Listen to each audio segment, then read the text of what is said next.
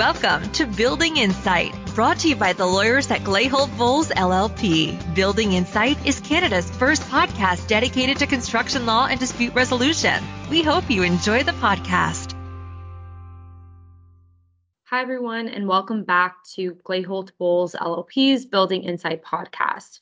My name is Megan Zinnett, and I'm here today with my fellow summer student Amir Qureshi to discuss the case Crosslinks and Ontario Infrastructure. The case citation can be found in the podcast description. Thanks for the introduction, Megan. The reason we're looking at this case today is because it's significant in terms that it's the first time an Ontario court has dealt with the impact of the COVID-19 pandemic on construction projects and any delays resulting out of that. The main issue of this case is whether the contractors were allowed to basically get something that's called a variation inquiry, which would allow them to extend the substantial completion date of the project because of the delays they were experiencing as the result of COVID-19 health and safety measures. But more broadly, the case is concerned with the responsibility of the pandemic and who it falls on, whether it's the owners and the contractors. And having gone through the case, the short answer is that it's a shared responsibility. It doesn't fall solely on the owners or the contractors, and it should be a collaborative effort to ensure health and safety on the project site.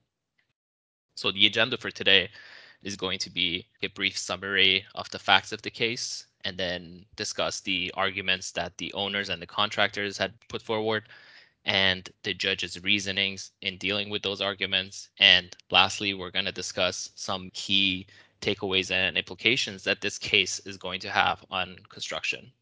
Thanks, Amir. So I'll start off with some of the case facts for our listeners. The project involved is the Eglinton Crosstown LRT. And for those who aren't too familiar, it is a large-scale transit project in Toronto, and the project is undergoing as a P3 partnership project. So the parties involved are the applicants, which in this case are Crosslinks, and Crosslinks is composed of four of Canada's largest construction companies that are responsible for building the transit. And we'll be referring to them throughout the podcast as either the constructors, the contractors, and then the other party are the respondents.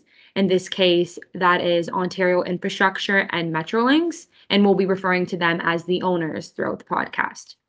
So, Amir, you already mentioned one of the important contractual provisions, which was that there was a substantial completion date involved in the contract.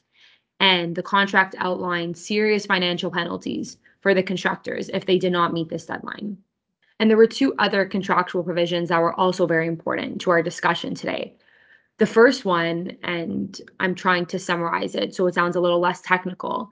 The first one was in the case of an emergency, if the owners tell the constructors that they're required to implement additional or overriding procedures, then the constructors basically have to do so. But in turn, the constructors can start what you mentioned already, the variation inquiry, to determine whether the procedures that they are being forced to implement should allow an extension of the substantial completion date. And if the substantial completion date is extended, this will allow the constructors to avoid the serious financial penalties. Yeah, that's exactly right, Megan. Those are the main contractual provisions that apply to this case. And I'm just going to go over some of the background facts that actually gave rise to this dispute here. And it starts in March of 2020 when the Premier of Ontario declared a state of emergency because of the COVID-19 pandemic. And as a result, the contractors wrote to the owners and asked for three things. First one being that they wanted the owners to declare an emergency on their contract. Secondly, they wanted the owners to direct the contractors to implement additional and overriding measures. And these measures would have been social distancing, staggered shifts, limiting the number of people that are on the job site, and things like that. And lastly, they wanted to follow up with a variation inquiry to see if the measures that they were implementing should have resulted in a extension in the substantial completion date. The owners wrote back in response and they said they were waiting for the Ministry of Labor's construction protocols. And they also said when these were released, they would require the contractors to follow them. But when these protocols were released, they ended up overlapping greatly with the measures that the contractor was already implementing on the job site. So with that being said, the owners had to take a position then in terms of the constructor's requests, right, for them to declare this emergency and to require implementation of these procedures. So why don't you tell the listeners what the owners ultimately did? Yeah, definitely. The owners had to respond, and the position they took in the response was that they were not going to declare an emergency because the province had already done so. And secondly, they said that they were not going to require additional or overriding measures because the contractor was already required by law, namely the occupational health and safety obligations to ensure health and safety on the job site. And following the COVID-19 pandemic health and safety measures, the owners argued that it falls under that. And lastly, they refused to grant the contractors a variation inquiry. And that's exactly how we got this application that we are discussing today. That's exactly right. The contractors, in response, brought this application to the court. They asked for three declarations. The first one being that the COVID-19 pandemic was an emergency on their contract. Secondly, they wanted the declaration that the owner had required them to implement additional or overriding measures. And lastly, that the owners had an obligation to grant the contractors a variation inquiry. So thanks, Amir. The justice had two questions that were posed. And although the focus of our podcast really is going to be the COVID discussion, I think it's important to mention the first question that the justice had to answer. And that was in response to the owner's motion to stay. So the owners brought a motion to stay the application until after substantial completion. And they had two main arguments. Their first argument was that there was a provision in the contract that actually stated that all litigation should be postponed until after substantial completion. And the second argument was that the constructors had failed to follow the process that was outlined in the contract that would bring them to a variation inquiry. And the justice adjusted both of these arguments and ultimately dismissed both. So, in terms of the contract, the justice admitted that the clause existed, that litigation should be postponed, but he mentioned that there was an exception in the clause that stated when postponing litigation would cause irreparable harm to the party, it shouldn't be postponed. And here the justice held it would cause irreparable harm to the applicants because postponing the process to potentially vary and extend the substantial completion date until after substantial completion would make no sense and it would rid them of their contractual right to the process. And then, in terms of the second argument of the owners, which was that the constructors failed to follow the contractual procedure, the justice actually found the opposite. So the justice held the constructors followed the procedure. Thanks, Megan. Can you just briefly go over the process that the contractors had to follow, just so our listeners have an idea? Absolutely, Mir. So the contract outlined certain steps that the parties had to follow to start a variation inquiry. And some of these steps were filing a notice of dispute to the other party, allowing party representatives to meet to try to resolve the dispute. And if that wasn't successful, then allowing senior officers to meet. And ultimately, if that wasn't successful, having an independent certifier come in and make the final decision. Now, the justice held the constructors followed these steps. They filed their notice of dispute. They provided documentation to the owners that showed the measures they had implemented and the potential delay and costs that were incurred. But the justice found the owners were the ones who tried to frustrate and stall the process. And he actually used the word mischief to describe their actions in stating that the owners' excessive document requests and refusal to follow the steps, mainly being refusing to have the senior officers meet, was just an excuse or a way for the owners to rid themselves of this process and ultimately not allow the constructors to get a variation inquiry. Yeah, that's exactly right, Megan. As you mentioned, the justice basically rejects the arguments of the owner and dismisses the motion, which brings us to the main issue of the case, which is the contractors' declarations that they were seeking. And just to give you a short answer, The judge agrees with the contractors, gives them all the declarations that they asked for. Now we're going to discuss why. So the owners in this case tried to heavily rely on the wording of the contract and get a very technical reading of the meaning of the words. And they were basically doing this so that they could avoid all responsibility or liability for the pandemic. The judge did not accept any of these arguments. First, the judge says that the occupational health and safety obligations that the contractors are bound by, they don't mean that the contractors accepted all liability for the pandemic. And the variation inquiry in this case would allow them to extend the substantial completion date because of threats to health and safety, exactly like they were dealing with. And the contract itself, the provisions that you mentioned earlier about the additional and overriding measures, they have a very broad definition of emergency that should apply to this case. Thanks, Amir. Yeah, I also remember the judge discussing the purpose of a substantial completion date and having these financial penalties if not met.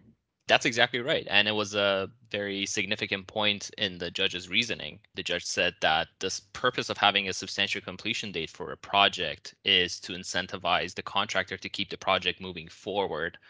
And if they don't, there will be penalties. But in this case, if we penalize a contractor that's doing their best to keep a project moving forward, given the circumstances, and trying to also keep workers safe, if we penalize them for that, it would actually have the opposite effect. It would incentivize them to cut corners and put health and safety at risk, which wouldn't make sense. And then another argument that the owners brought up was that the contract required the contractors to have an emergency response plan in place. And the owners were arguing that this meant that the responsibility for emergencies fell on contractors because they had a plan for it. However, the judge doesn't accept this either because the contract said that additional and overriding measures that are required in an emergency may overlap with the contractor's emergency response plan. And because the contract contemplated some overlap between these measures, it meant that one could apply even if they were already implemented in the response plan. Thanks, Amir. Yeah, and I think the final component of the owner's argument was that they did not require these additional and overriding procedures. So the first step was for the justice to confirm whether there actually were additional measures that were implemented. And the justice actually said there was little doubt that the social distancing measures implemented by the owners constituted additional or overriding procedures. And the justice actually pointed to the owner's own words when they had sent a letter to the constructors. And I'm going to quote this because it's pretty significant. The owners had said, at this point, HMQE do not require that Project Co implement additional and overriding measures in addition to those presently being undertaken by Project Co in its capacity as a constructor and employer under the Occupational Health and Safety Act. So the justice pointed out that the owners essentially admitted that the constructors had already implemented additional procedures that were so effective that the owners did not have to require anything else. And the owners tried to argue, in fact, that they did not require compliance with anything else. But the justice also dismissed this argument. And he held, firstly, that the owners did require the constructors to implement these procedures.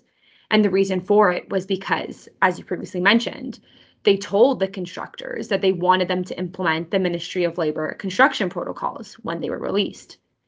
And the owners had tried to get out of this by arguing that the construction protocols released were law that the constructors had to follow under the contract. But the justice quickly dismissed this argument. And he pointed to the wording of the document, which didn't really say construction protocols at all. It titled On-Site Best Practices. And it also started saying this is not a legal document. And the justice held, because of these wordings, it was not a document that had legal force, nor was it a document that forced employers to do anything. It simply said employers should consider implementing certain measures. And so ultimately, he held it wasn't a legal document that was law the constructors had to follow. But if it was, the justice stated, then the owners are in breach of the document too. because the document stated that the pandemic would have effect on production and that owners and trades are going to have to collaborate and work together to see how this impact will play out. And ultimately, the justice pointed out that the owners did not do this. They did not collaborate with the constructors. And in fact, if they really wanted to collaborate, they would start a variation inquiry. That's exactly right, Megan. In fact, the justice seems very critical of the owner's position entirely in this case. One of the other things that he says in the decision is that the owners cannot just say that the contractors were already doing enough, so we're not going to ask them to do more without giving them the variation inquiry they wanted, because this would allow the owners to, as the judge put it, take a free ride on the contractor's sense of responsibility. And by not giving them an extended substantial completion date, it would punish the contractors for their sense of responsibility. And as I mentioned earlier, it would incentivize them to ignore worker safety and cut corners, because as you said, they weren't required to follow any of these measures by law, but they did anyway. And the contractors could have simply sat on their hands and did nothing and just waited for the owners to direct them to take the measures. But instead, they were proactive. They wanted to keep their workers safe. And the justice actually pointed out something that Metrolinx had said, and I'm quoting from Metrolinx there. It says, HMQE's priority is the safety of the site and those working on the site. But then the judge says if we accept their interpretation of the contract, this would mean, and I'm quoting the judge here, it says this contractual interpretation would reduce that ostensible concern about worker safety to nothing but window dressing.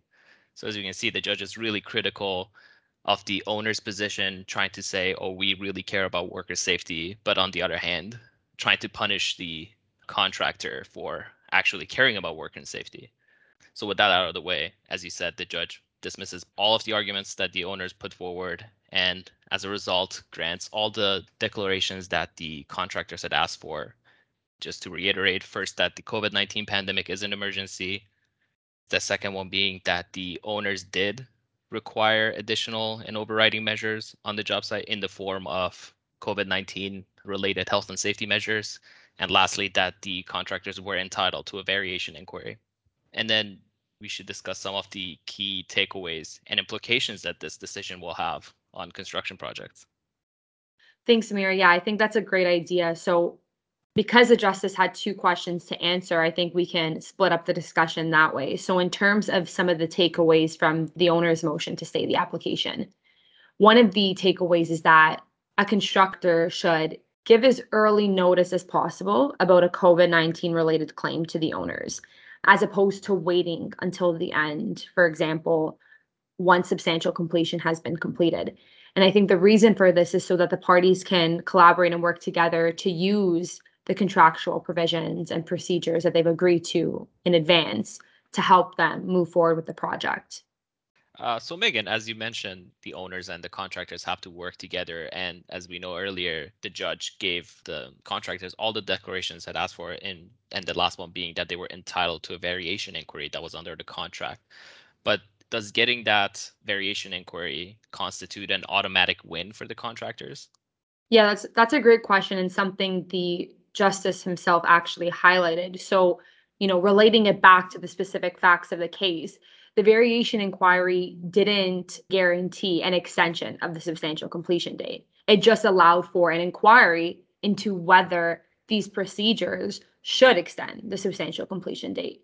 So contractors aren't going to get an automatic win. They still have to attribute, they still have to prove that the delays they are experiencing were related to the pandemic health and safety procedures that they implemented, for example. And this requires them to maintain good, clear records and also to produce these records to the other party, in this case, for example, the owners, so that they can also understand if the procedures led to the delay they are claiming. And in terms of what the owners have to do, the owners have to act in good faith in following the contractual procedures that the parties have agreed to. So we just discussed how the justice said the owners themselves were trying to frustrate the process that the parties had agreed to. And so one thing that the justice had mentioned was the owners cannot rely on excessive demands for information, for example, to frustrate or stall the contract from moving forward, or in this case, from referring to alternative dispute resolution techniques. Thanks, Megan, for the takeaways on the motion to stay. Again, and I guess that brings us to the implications that we can draw from the declarations of the judge. First of all, as again, the judge said, the COVID-19 pandemic is an emergency under contract or perhaps other contracts. And secondly, and probably one of the more important ones, that health and safety measures in response to the pandemic do not fall under the Occupational Health and Safety Act, and owners should not be trying to put all the responsibility on contractors for health and safety that is needed in these unprecedented times. And lastly, the court is very hesitant to try to punish a contractor for being proactive in terms of responding to this major health and safety risk by implementing measures on their job site. So, as you mentioned, Amir, the owners are going to have to collaborate with the constructors. And what do you think this exactly means for the owners? What are they going to be able to do or not be able to do going forward in projects like this?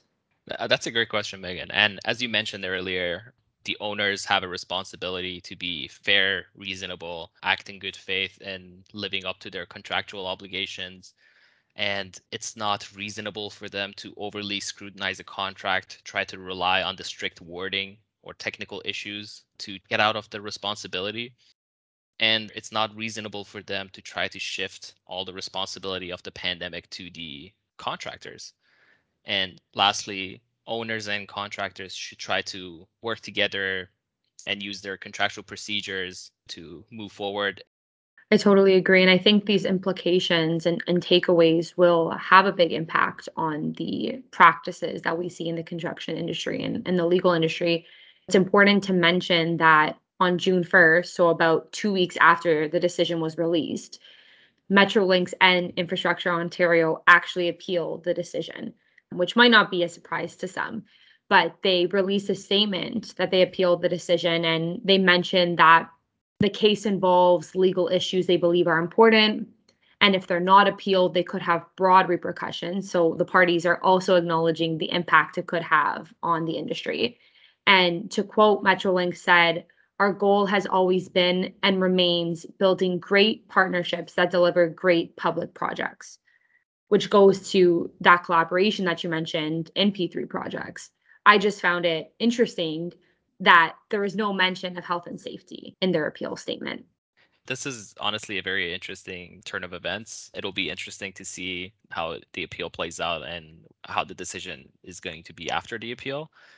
And that sort of brings us to the conclusion of this podcast, having gone through the whole thing.